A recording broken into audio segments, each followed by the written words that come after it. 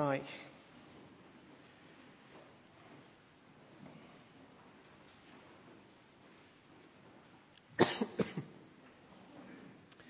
When Piglet gives Eeyore a present on his birthday in Winnie the Pooh, he hands him a small piece of damp rag. You might remember the story. He was going to give Eeyore a balloon, but he fell over when he was running, and he burst it. The damp rag is all that's left. "Is that it?" said Eeyore, a little surprised. Piglet nodded. "My present?" asked Eeyore. Piglet nodded again. "The balloon?" he asked. Piglet nodded again. "Yes." Well, we had our passage read to us this evening very, very nicely, a little early, I think you'll agree. But I wouldn't be surprised if someone out there was thinking, they did it like that. They did it like that to stop it being so boring.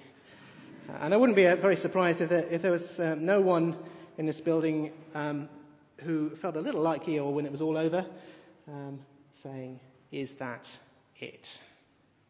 And I want to address my words this evening to the least impressed person in this building. I'm imagining that you are now feeling quite grumpy. You've perhaps had a very hard week, a number of really difficult issues mounting up. Maybe your life is more messed up than you even dare admit to yourself, let alone to anyone else. And you have made the effort. You've made the effort to come here this evening in the expectation of some glimmer of hope in your misery. And you get this. You get a list of names. Thanks. Anyway, this sermon is for you. I don't know who you are. I can't identify the most grumpy person in this room. I can, have a few guesses as I look out. But I don't know who you are, and I'll try not to catch too many people's eye this evening. I'm even aware that the most grumpy person here tonight might well be me, in which case I'll be talking to myself and not for the first time.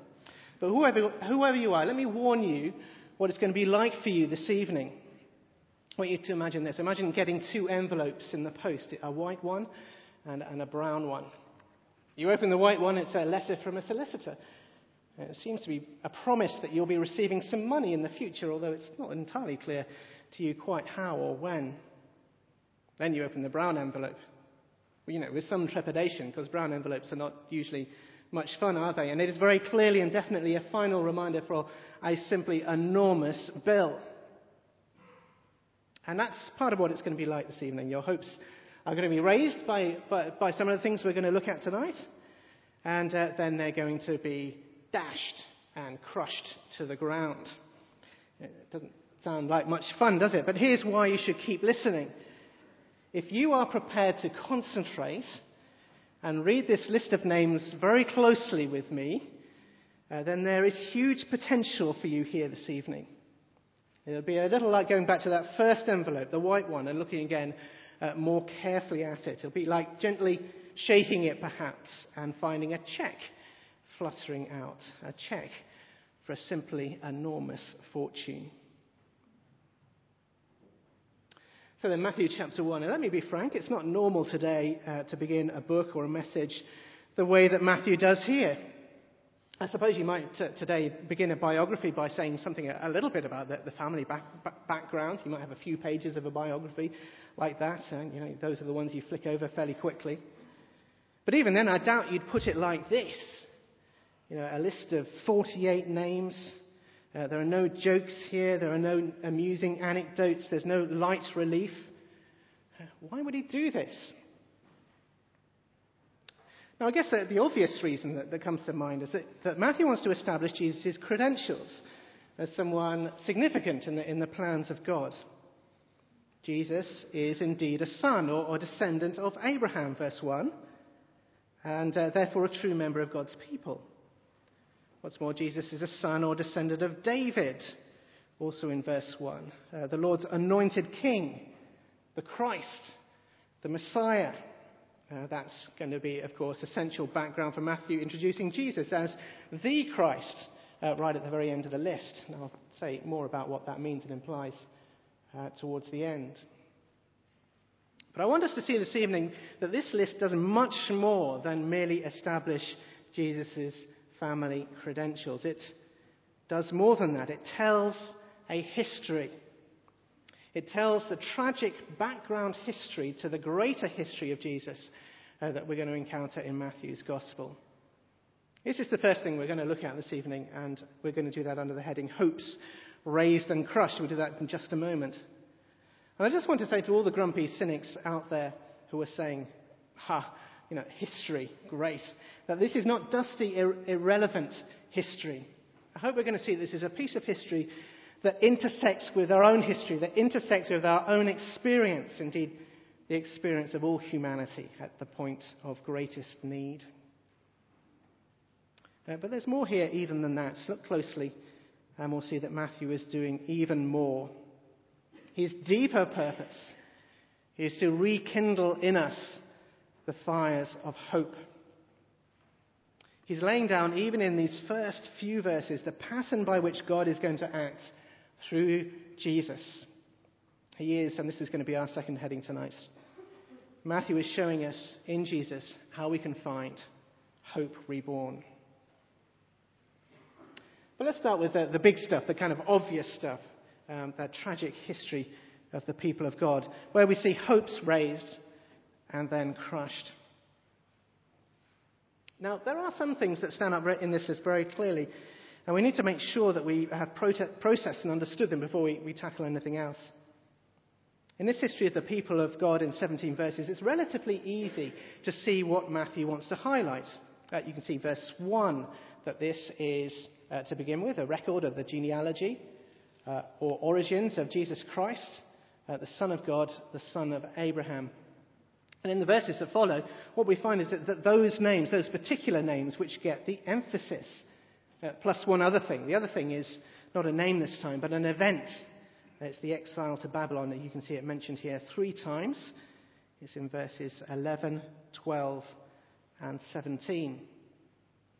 Now, you can see the pattern that forms here very clearly in the particular version of the Bible that we use here at Christ Church, where the editors have very helpfully arranged this list of names into 3 blocks, each representing the 14 generations that are mentioned in verse 17.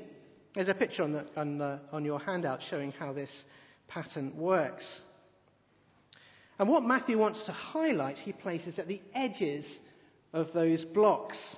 So Abraham begins the first block of names in verse 2, and David ends it in verse 6. Then David begins the next block, which ends with the exile to Babylon in verse 11. The exile to Babylon begins the next block in verse 12, which ends with Jesus, who is called Christ, in verse 16. And then, in case we haven't got it, in case we're really slow and not picking this up, there they are all again in verse 17. Abraham, David, the exile to Babylon, and then the Christ. And what this pattern does, is to sketch for us the tragic story of the people of God. You see, Matthew's doing a very clever thing here. He's presenting it for us in summary form, the whole of the Hebrew Bible in 17 verses, what we call the Old Testament. Within that, Abraham and David are both figures of hope.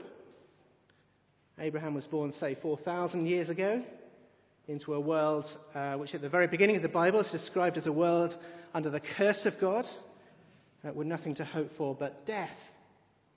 But against that background, God promised Abraham blessing, a blessing which would one day fill the whole earth.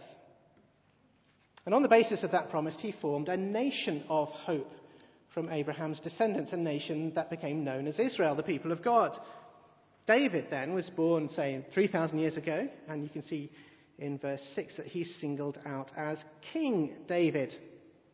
He was God's specially appointed king, his anointed, the Christ or Messiah. And he too was a figure of national hope. He shepherded God's people and protected them from God's enemies. And God promised that his house and his kingdom would last forever. But this is a tragic history. After David, the people turned from their God. They abandoned him utterly, And as a consequence, they lost their place as a people and nation of hope. They were invaded, destroyed, and the survivors were taken to exile. And this was another real event in history, about 2,500 years ago, the exile to Babylon. And can you imagine what it must have felt like for a faithful Israelite at that point in history? But actually, we don't need to imagine it at all. We can just read the Psalms. And Psalm 89, for instance, which ends with this desperate cry to the Lord. The psalmist says this, "Lord, where is your steadfast love of old, which by your faithfulness you swore to David?" And it's actually at this point, it's this point in the story that their story begins to intersect with our story. You see, we can picture what's happened so far in the story a little like this. We can picture Israel as a nation lifted up from the desperate condition of the world, standing as something like an island of hope in a vast sea of hopelessness. Or perhaps you might imagine it, and this is biblical language as well, as like a beacon of light in the darkness. But in the exile, that island sank and disappeared. The light went out. In other words, they fell back to stand alongside the rest of the world, the rest of humanity. Alongside us, in fact. Our problem of hopelessness became their problem of hopelessness once again. Take a look at some of the names from verse 12 onwards. And I would imagine, even if you're first class at Bible quizzes, I doubt if you recognize many of those names there. They don't come across as particularly familiar, even if you're very familiar with the Old Testament. And that's very telling. You know, it might as well be your name there. It might as well be mine. So if you have come here tonight grumpy and cynical, lacking hope, let me congratulate you. You've got it right. You have assessed your situation apart from Jesus Christ with some accuracy, and it is miserable. Quite possibly, you are not miserable enough. You need to get your act together and be properly miserable. But let me also say to you, this gospel message of Matthew is therefore addressed to you. It's addressed to all humanity in our desperate hopelessness. The lost sheep of the house of Israel needed to hear it first. Yes, that is true. And that is made clear as we read on. But in the end, we all need to hear it. Because after the exile, it was into a situation of hopelessness common to all humanity that Jesus came. Verse 16. He came as a real historical figure, born of Mary, and was given the same title as his ancestor David. At just the right moment in history, verse 16, Jacob was the father of Joseph, the husband of Mary, of whom was born Jesus, who is called Christ. And I guess we could leave things at that and wait to see what Matthew goes on to say about this person, Jesus, as his gospel unfolds. But I hope at this point, having seen how carefully Matthew has arranged this list, your appetite has been whetted a little. Might there be other things that Matthew wants us to pick up from these verses? And at this point, it's worth saying that at the time that Matthew was writing, it was quite common for some people to get slightly obsessed by lists like this one, which are technically known as genealogies. It was also quite common in the ancient Near East for people to embed little coded clues in genealogies like this one. And there are indeed some biblical examples of that in the book of Genesis and also in Proverbs. Remember, this is the time before you could collect stamps or write computer viruses or attend technology shows. So imagine, we can well imagine someone like that reading this list and getting to, especially verse 17 here, and thinking to themselves, 14. What's that a code for, I wonder? Well, to cut a long and slightly tedious story short, if 14 is significant at all, then it's then it's a code for David. There have been many other suggestions, but that's the least fanciful of them.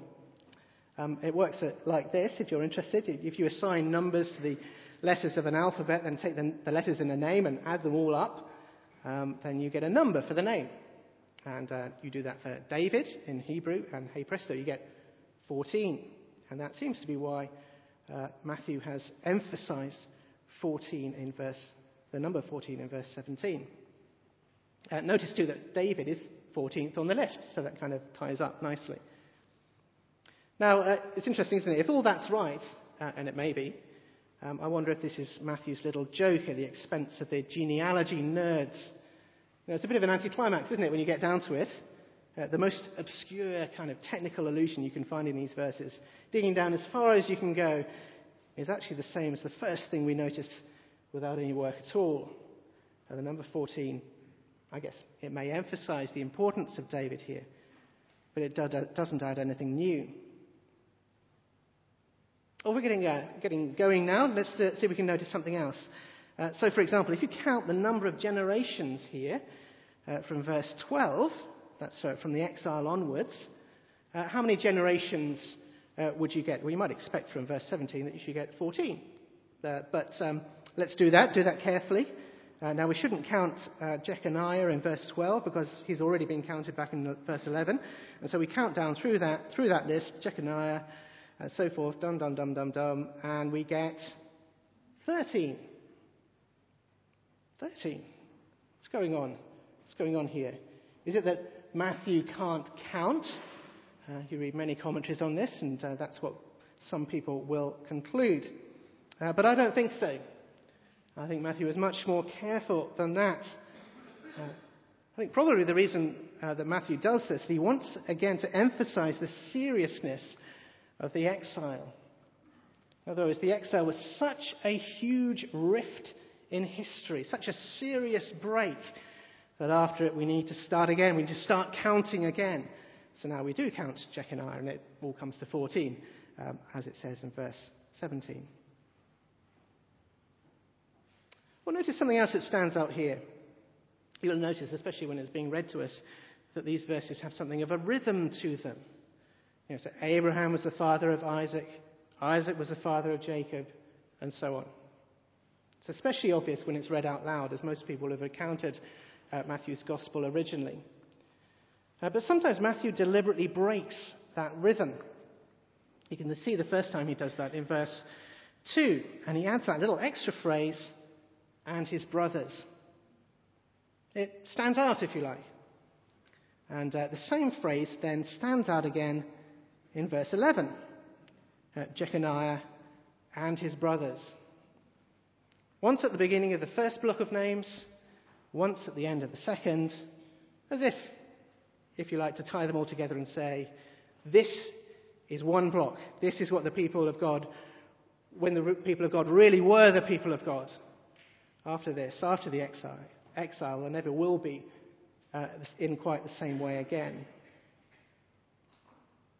Now, while all these things are very interesting, at least I think so, but then I'm a bit of a nerd myself.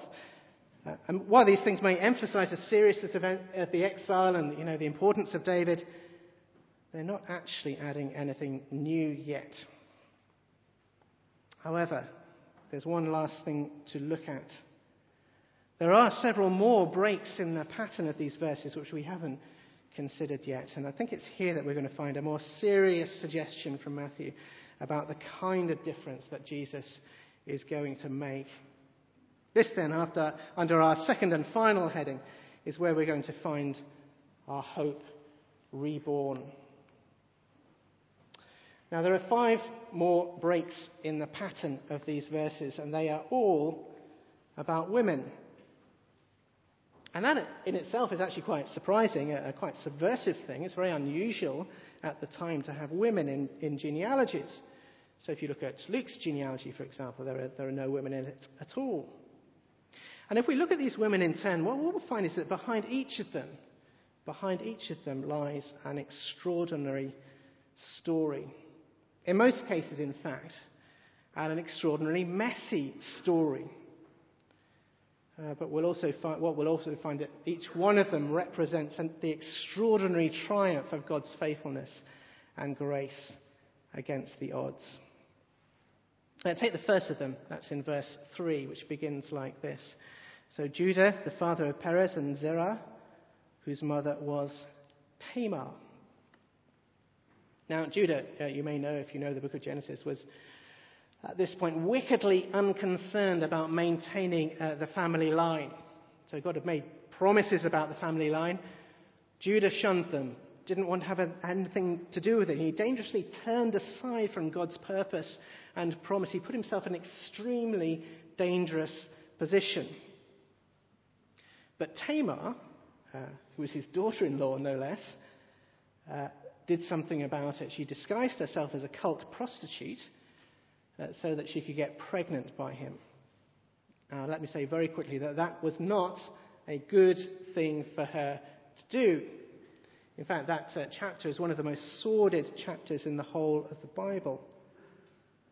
Nevertheless, although she went about it in a blatantly sinful way, compared to Judah, she was determined to maintain that family line, determined to stick to the promises.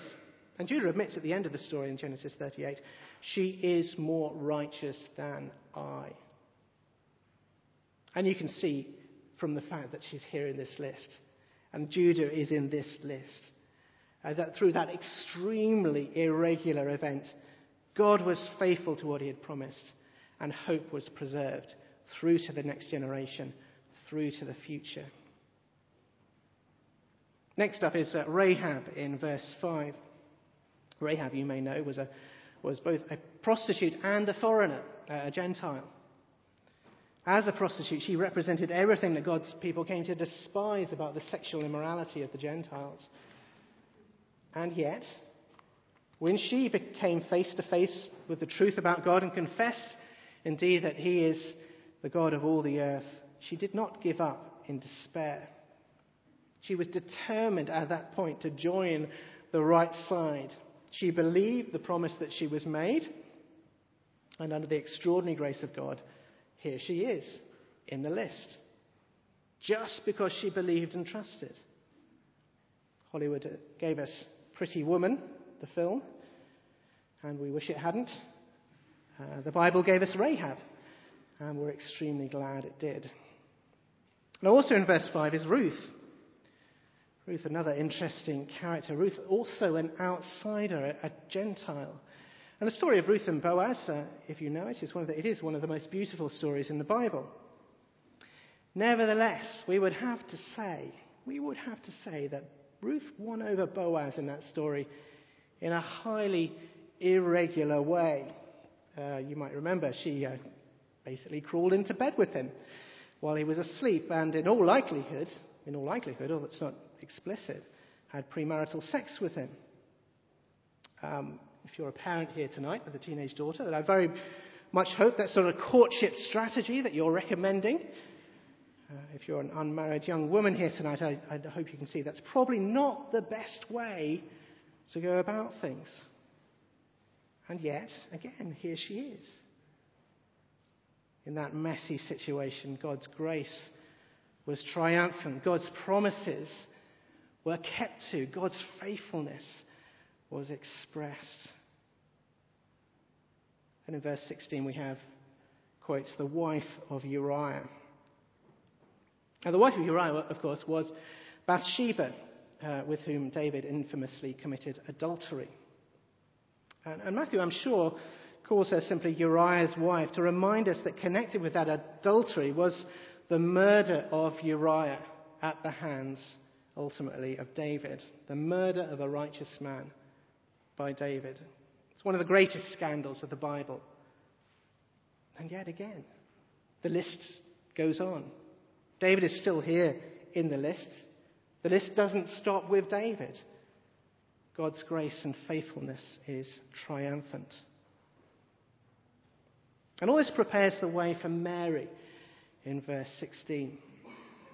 Now, Mary's pregnancy, as we're going to be reminded of next week, also had a whiff of scandal about it. Now, as we'll also see next week, the scandal in the end actually had no foundation to it. Nevertheless, out of that somewhat irregular event, God, at this point in the gospel, God is just about again to bring an extraordinary burst of new hope. Hope is going to be reborn in this generation, just as it has been in previous generations, by the subversive, surprising grace of God. But what a hope it's going to be this time. In the women of Matthew chapter 1, we've seen sinners, we've seen outsiders, we've seen the lowly and the humble, powerfully brought into the purposes of God. But now in the work of Jesus, born of Mary, we're going to see that multiplied unimaginably, the grace and mercy of God overflowing into all the world. So as we begin this short series on Matthew's Gospel, I hope you can already see just how challenging it is, even in the first 17 verses. There is hope. There is a hope able to cut through to the most jaded, disappointed, grumpy, cynical people in this building, even me. There's hope able to reach through to the most messed up, dysfunctional and despairing people. If we are prepared to stand alongside these women. Now, we can be sure that Matthew doesn't want us to follow their example in every detail and every particular. That's obvious when you read the stories.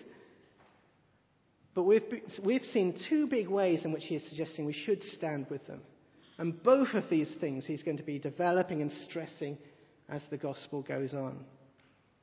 First, there is their weakness. There is their vulnerability, their humility, their sinfulness, their lack of pretension before God. If we are not ashamed to stand in solidarity with that poverty of spirit, that humility, then there is hope for us. Second, there is their determination. If we are as determined as Tamar and Rahab and Ruth to grasp hold of the promises of God, to hunger and thirst for them, to desire beyond anything to be a part of what God is doing, then there is hope for us. And it's interesting, you'll have noticed that Matthew, quite intentionally, even in these verses, doesn't make things easy for us. He wants to provoke that kind of determination in us. We've had to work quite hard and read carefully tonight to see these things. We're going to see this more and more in Matthew's Gospel. Matthew is not interested in pandering to people who aren't prepared to make the effort. But let's put those two things together, the humility and the determination. We might put it another way. If you are proud and lazy, then Matthew has very little to say to you. But if you are humble and determined, then he has much to say. For such people, he wants to introduce Jesus. And he wants to introduce Jesus as the Son of David.